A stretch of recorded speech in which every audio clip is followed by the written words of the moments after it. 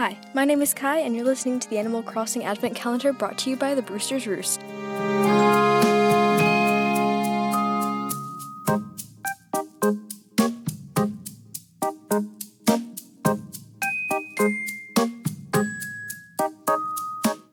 Today is December 23rd, 2020. That means there's only 2 days left until Christmas. I want to start off by saying thank you to Kai for introducing this episode. So on this episode, I want to talk about the villagers on my island.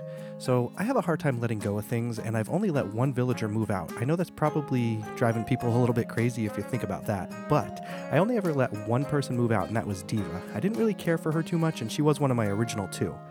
So the people that I have on my island still are Rudy, Clyde, Dottie, Goldie, Marshall, Cookie, Amelia, Cat, Biff, and my boy Barold.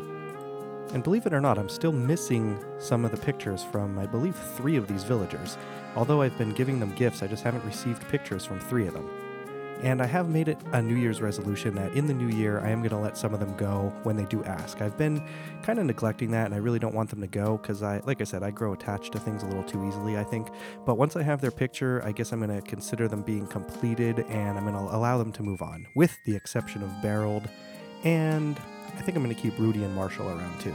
But for the most part, if anybody else asks after I receive their pictures, then they are free to go. But since tomorrow is Toy Day in Animal Crossing, if any of these villagers were real and my friends in real life, I think I'll tell you a couple of items that I would probably get them for Toy Day if they were real. So I'm going to start off with Rudy. Rudy's a jock type, and I believe if I were to get him a Toy Day gift, I would get him kind of like one of those punching bag things that is shaped like a person, because I have all the weight sets set up in his yard, and I've never seen him using them, but he does talk about doing some leg exercises every now and then. But I think I would get him one of those punching bag things that's shaped like a person. Now, Cookie, she's like the pop star type of a personality, so I think for her, I would get her let's say a bedazzled karaoke microphone. I don't know if I would go bedazzled, but you know what? If I have unlimited bells like I do in the game, I would get her a diamond-encrusted karaoke microphone. And then I guess I'll talk about Barold. So if I had Barold in real life that I could get him a Toy Day gift, I think what I would get Barold is, well, 2 things.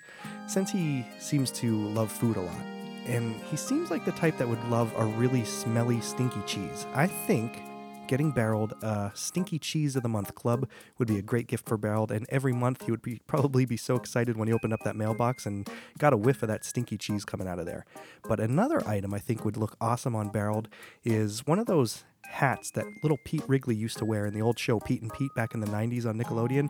Just one of those like hunter-style hats that looks like red flannel, but it has like the little ear flaps. I think he would look awesome in one of those.